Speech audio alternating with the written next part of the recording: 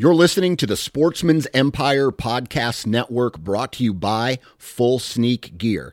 Check out their entire lineup at fullsneakgear.com. Also be sure to check out our entire stable of podcasts at sportsmansempire.com.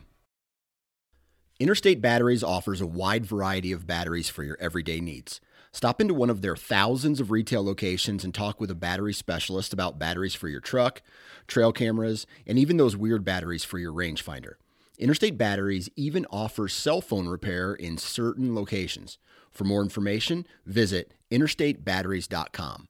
Interstate Batteries, outrageously dependable. New from Moultrie Mobile, the Feed Hub offers first-of-its-kind cellular connection and control for nearly any spin cast feeder on the market. When used with the Moultrie Mobile app, you can monitor feed and battery levels, run feeders on demand, receive alerts when feeders are clogged, and remotely adjust feeding times. The Feed Hub is ideal for anyone who maintains feeders. Remove the guesswork and save time by planning feeder maintenance before you drive to your hunting property. For more information, visit moultriemobile.com. Welcome to the Nine Finger Chronicles Hunting Podcast. I'm your host, Dan Johnson, and I can't believe that 2024 marks 10 years of podcasting. Over the last decade, I have had the pleasure of talking with hundreds upon hundreds of passionate outdoors men and women who share the same excitement for hunting as I do. Whether you hunt public lands or private property, shoot traditional archery equipment or high-powered rifles, we all have one thing in common, and that's our love for the great outdoors. This year, I plan on continuing that tradition and bringing educational and entertaining content to your ears. Thank you for your continued support, and I hope you all have the best seasons of your life. Good vibes in, good vibes out.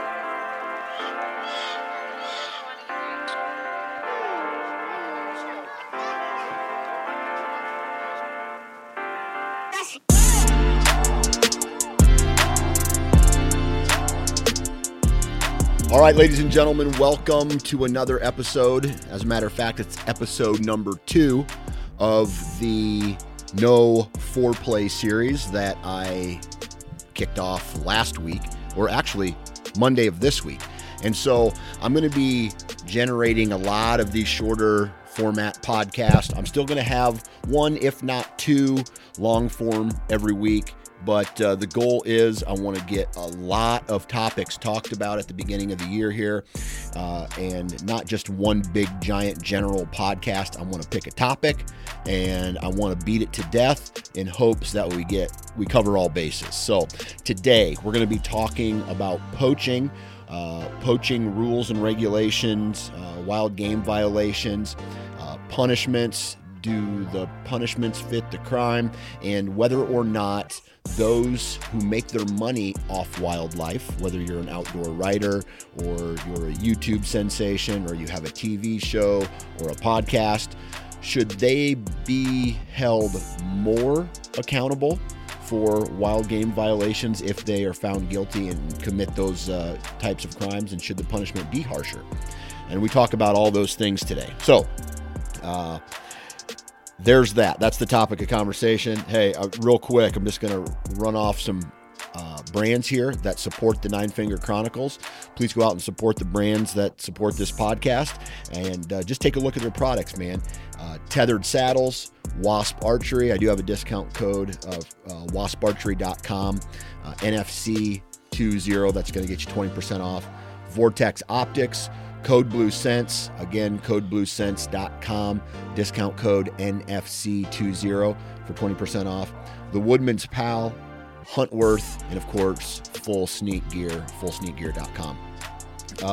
Those are the partners. Please go out and support those brands.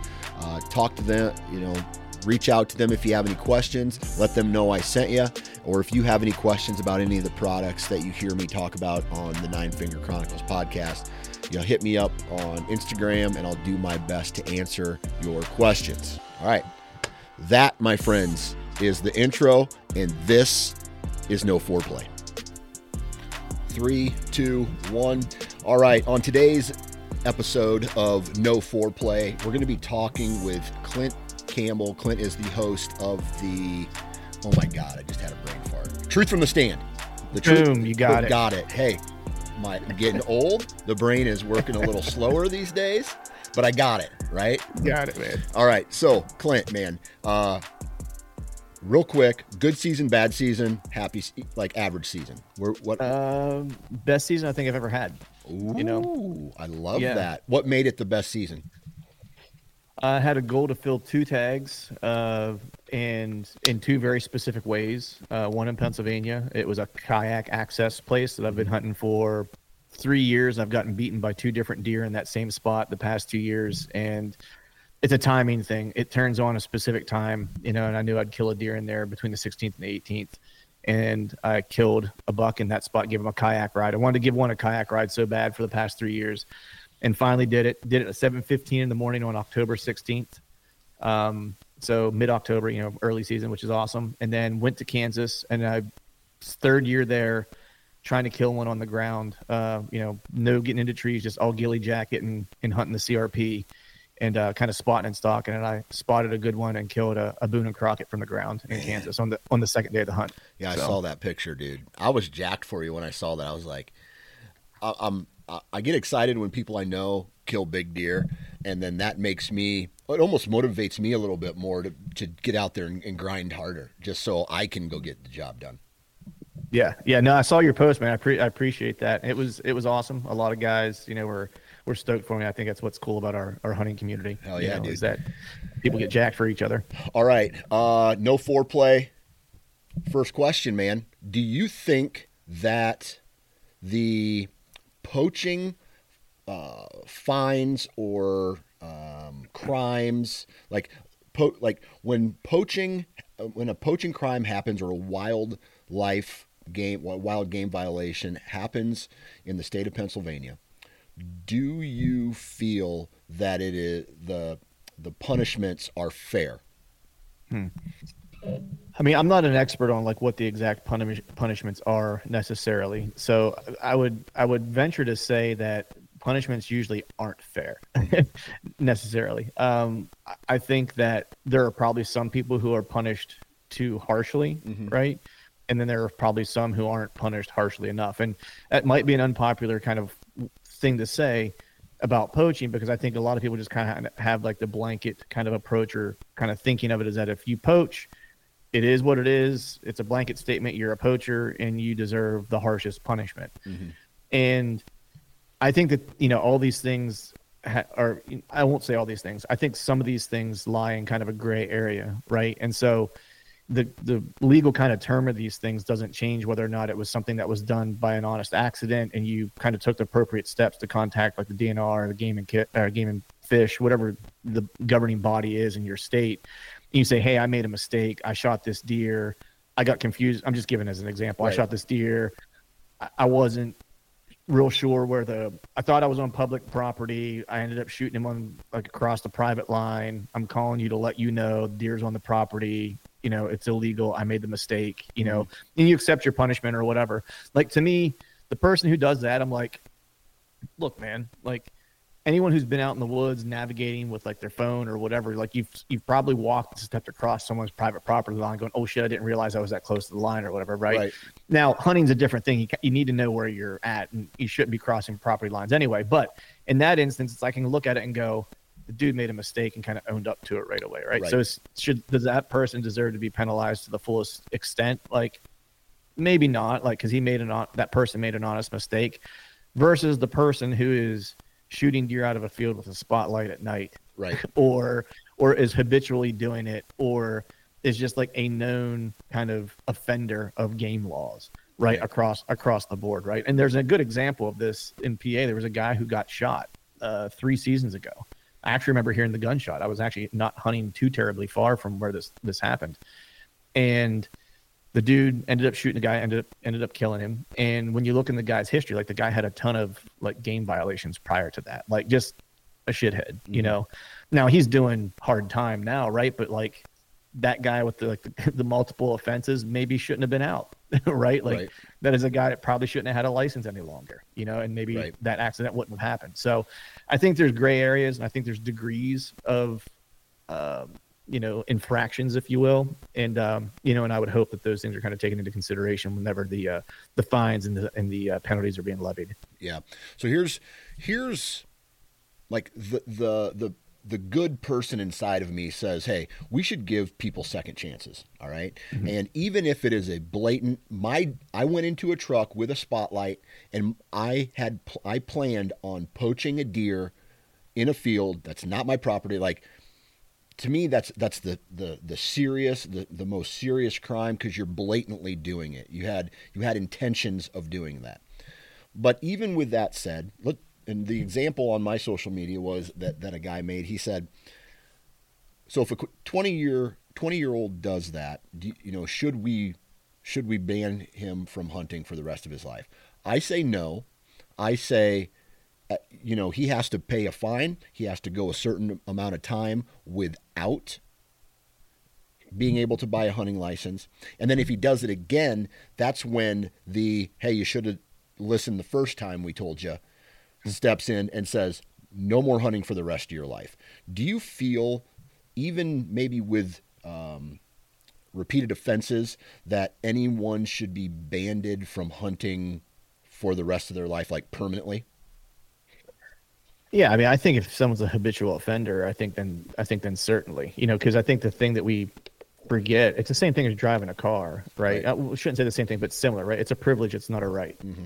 And so you only ever retain those privileges because you continue to show that you're responsible with those privileges, right? Same thing with driving a car. It's like you get a DUI or something like that. Well, you get your license suspended. I think like the first time it's like 90 days or something like that. You get hit again. It's like you lose it for like 2 years. You get hit a third time. And it's like, I don't know what the consequence is for that, but I don't think you're going to have a license for a while. Right. You know what I mean? Like a good long while. And it's expensive, right? And so that's supposedly the deterrent. Right. So I think that's the thing that I have to keep in mind is that, people think, like a ban for life is harsh, but it's not a right. It's a privilege, right? And I think that's where like the line for me is like if it's not a right, and it's not something that you legally are allowed or supposed to have, or that's just imbued upon you, right, for being a human that lives in this country or in the particular state or whatever, then if you screw up whatever the number is twice, 3 times, whatever it happens to be, then I think a ban for life is appropriate. You know, I also think like the severity of it should be, this is where I think it gets a little funny, is like almost like you have to start to qualify them as almost capital or non-capital kind of offenses. Like if you're thinking about capital crimes, right? Whether it's at a federal level or whether it's at a state level, right? And so it's like if you have an offense that is so egregious that it goes to the highest kind of court in the land, if you will, right? That's not really the right way to say it, but the highest offense of like the highest magnitude, right? It's like, well, then that should be federally banned, right? Like you can no longer, hunt no matter what state it is. And then I think there are offenses that you would look at and say like, well, that's a state particular kind of law, right? So like fence hopping, for example, right? Like out west, huge deal out there, right? Like people hate the corner crossing and stuff like that. I mean, people get all kind of up in arms about that. I think there was a law passed recently that kind of changed that, but that would be something where it's like, okay, that's a very Western specific thing. Like if a guy has some type of violation for something that is a very, very specific Western or state specific law, then I don't think it should be applicable then federally or nationally, right? But if it is a general, you're killing species out of season, like every state has seasons for species, right? That's a pretty general kind of like way that hunting rights are managed or hunting privileges are managed. So it's like if you're offending those, then I'm like, well, like nothing's going to stop you from offending those same ones in any other state. So let's just do it across the board. Right. Is it fair to compare wild game crimes and the severity of those crimes to other crimes? And the reason I ask this question is because I made a post on social, and then I got a whole bunch of different comments, right? And one person said, even in drunk driving, which you have the potential of killing someone when you're intoxicated behind the wheel, even then you can get your license back. All right. Now, for me, I then think of the natural resource that is being exploited or taken advantage of in a major wild game violation, whether that's having too much fish in your freezer, or catching too much fish, or having over the limit on you at a specific time. Can you compare punishments and crimes in both like the hunting world and then outside of the hunting world? Yeah, I mean, I don't think you can compare the magnitude of them, right? Like I would never do that, just because, the magnitude of taking a person's life is like, that's just that's some heavy stuff, right? Yeah. Versus killing too many deer or taking too many fish, albeit despicable, nonetheless. But I just don't think, maybe if we were aliens and we didn't value human life more than animal life necessarily, right? Like we just looked at them all as like life entities, right? Yeah, just life in general. Then maybe so. I'm trying to figure out how to parse this. But I think there's similarities in the people though, and so I like in how they behave. I think that's kind of more so where I'm going, and so I think that the punishment is different because the magnitude of the crime is different. But I think you have to try to think about the person in a very similar way, because both are devaluing life to a degree, one being a form of human, other being a form of, animal. But they all have I shouldn't paint with a broad brush. I would suspect that the same person who kills with, without remorse or any feeling in a hunting situation isn't far removed from someone who can maybe do the same thing in a human situation, right? There's a reason why serial killers often start with animals, right? Like, just gonna put it out there, right? Like, so if you're a sociopath and like you don't have any regard for life in general, like I don't think it's a far fence hop for that person on the opposite side. There's probably some cultural stigma or whatever that's kind of keeping them at bay, that maybe they'd have like a little piece of empathy there. But it's the people who abuse animals are the same people who abuse their spouses, et cetera, et cetera, et cetera, right? And so I think that the magnitude of the crime is different, in the punishment, deservedly so should be different. But in my mind, I kind of view those people not the same in terms of severity, but they have a very similar mindset in my viewpoint. Yeah. And, and there's not a lot that separates them, I think, from a moral standpoint to a degree. Right. So when it comes to rules and regulations, right, do you feel, because what I'm trying to do here is I'm trying to find a way to connect certain rules and regulations, and if they're broken, how do you come up with the proper punishment for that? Okay. Mm-hmm. And so here's one, for example, in Nebraska says you can have a bait pile on your property, but you cannot hunt within 200 yards of it. At least that's what it was the last time I checked. Now in Iowa, I can have mineral stations on my property. I can have bait piles on my property, but I cannot hunt over top of them. But now we have this gray area of how far is too far from that bait pile. And so most guys, they just stay away from all of that, right? Right. And so there's this gray area of, well, I thought I was further enough away, and then it becomes the conservation officers. They say whether or not it's objective, right? Right. Yeah. Right. Yeah. So yeah. Yeah, and they're kind of, it's up for interpretation, however they're going to interpret that law. Right. So how do you then say what wild game violation is weighted more than others? Is there a way to fairly do that? And I'll give an example. Maybe this will help you with your answer. I know people who have been written a ticket because they did not tag their animal within 15 minutes of finding it. And so they drug it back to the truck, they loaded it in their truck, and a DNR officer showed up and wrote them a ticket for not tagging the deer. for 15 minutes.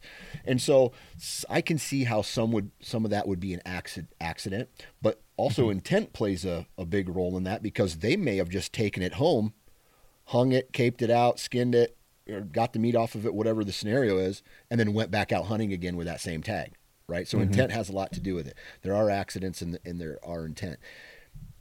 And then on the other side of it is like the major ones, right? We talked about shooting a giant buck with a spotlight, with a high-powered rifle during an archery season, right? The worst case scenario.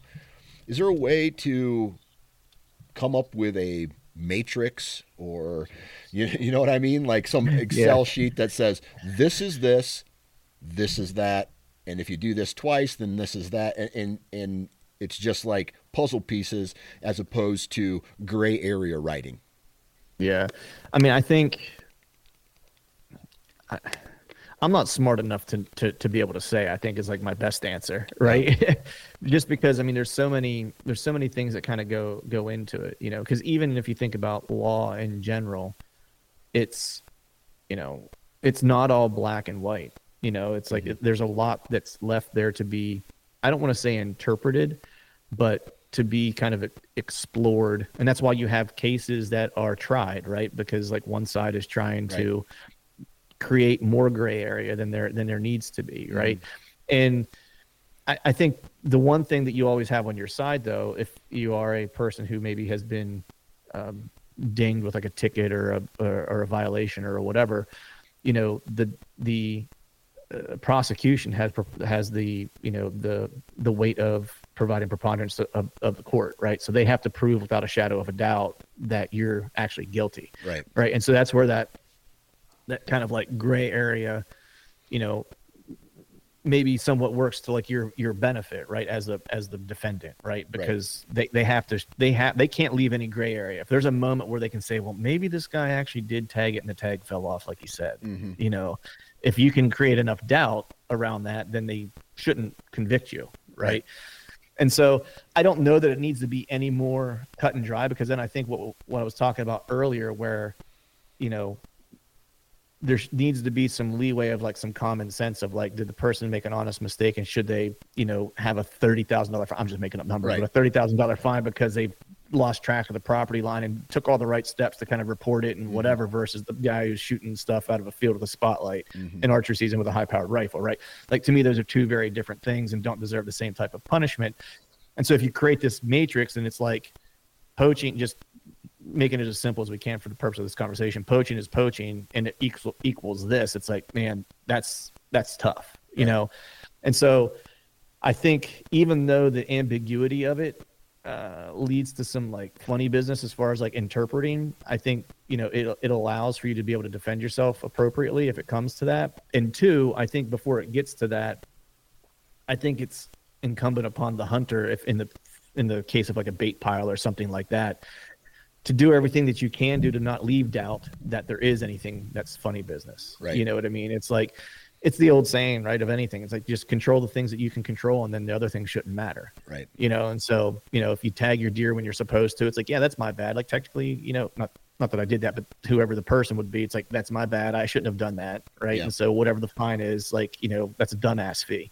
Yeah. Like we always called that, like when I bartended, when someone like, you know, went home with like an ugly chick, you know, and then came in and then like rang up a bar tab under their name. We were like, that's dumbass tax right there. It's ass tax. You know what I mean? Like, so that's kind of how I look at it. It's like, if you do something that's like silly like that and you get popped for it, it's like, well, that's dumbass tax. Right. You know? Right. All right. Now recently, we have had, I mean, over the last 2 or 3 years, and you can go back as far as you want, there's always these cases of people within the hunting industry poaching. And I could sit here and name names, but you know the main ones.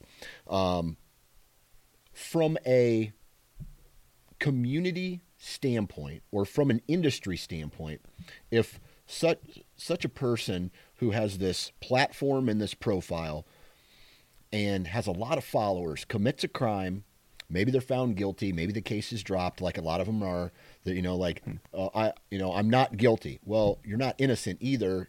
the case was dropped and you're still paying a shit ton of fines, right? So that there's these questions there.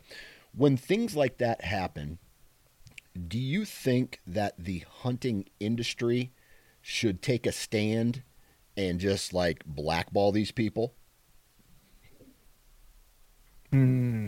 That's always a tricky one, because if we go back to what we were talking about earlier, like people deserve a second chance. I think it goes back to like, how was the mistake made? You know, under what circumstance? How often? How many times has this been done? You know, right? And I also think it's fair to say, you know, it's that old saying of, to those much is given, much is required. Mm-hmm. You know, and so if the hunting community, you know, whether they are, you know, a hunting celebrity or whatever they are, right, whatever you want to term it, if the hunting community has bestowed that responsibility on you through their support, right, and I'm not talking about industry, I'm not talking about brands or hunting podcast guys like you and I, you know what I mean? Like, I'm not talking about our support. I'm talking about the community's support at large, like people who follow you, who consume your content or whatever it is that the person creates. Then I think the punishment needs to be more severe, because there's more required of you. You know what I mean? It's like, it's the idea of, you know, when a football team does something, you know, we'll use the Patriots, for example, right? Like whenever they had their cheating scandals, you know, during their Super Bowl run and stuff like that, like Tom Brady was only ever impacted really like during the deflated football thing, right? And Belichick, I don't think really was ever much impacted. But whenever they got caught with like the Spygate stuff, like they hammered Kraft, and it was like a $500,000. No, hammered is a relative term considering he's a billionaire, but you know, a $500,000 fine, and more importantly, organizationally, they lost a bunch of draft picks, right? And so, but nobody else was really punished. I think Belichick maybe paid like a $75,000 fine or $100,000 fine or something like that, and that was the extent of it. But the reason being is because those two are the ones who have the most influence, right? And so more is expected of them because they are in leadership positions, right? And so I think of the hunting community in terms of like an organization, right? It's the people at the top that are the big celebrities, you know, whether we agree with them or not, like how they hunt or don't, you know, whatever the case is, they are the faces. That's who people kind of attach hunting with most in the mainstream, right? And so with that, you know, they're kind of the CEOs, if you will, of the hunting community, you know, for no other reason than they're the most visible. And so with that, I think, you know, there's much more required of them. Right. You know, they have to be the best ambassador, not just like an okay ambassador. And if they do something that's incorrect, they need to own it. They need to be accountable, and they need to accept the punishment for it. Now, if it's not true and they fight it or whatever, you know, use the legal system, you know, like that's fine. But if they are guilty, like to me, their punishment should be the harshest, because we have more to lose by them being asshats than we have Joe Blow down the street does something wrong and 3 people know about it. Right. You know what I mean? Right. Yeah. I can get on board with that. Any final thoughts on what we've discussed today surrounding the topic of poaching? No, I think we covered poaching well. I think we're going to poach a couple wins when PSU visits Iowa this year. I knew that was coming. I knew that was coming. I don't know, man. We got did you watch the soldier salute? Yeah, I saw it. Oh, boy. Old Mr. Fast Twitch. Dude, I don't know. I don't know what Brains is going to do with the Ferrari boys, man. I hope they can turn around, because I feel like they would be of value to but not some of that personality. Yeah, they're talented, and I'm here for it. I'm here to watch. Yeah, exactly. Well, if you ever find yourself in Iowa City during a duel like that, man, we got to hang out. For sure.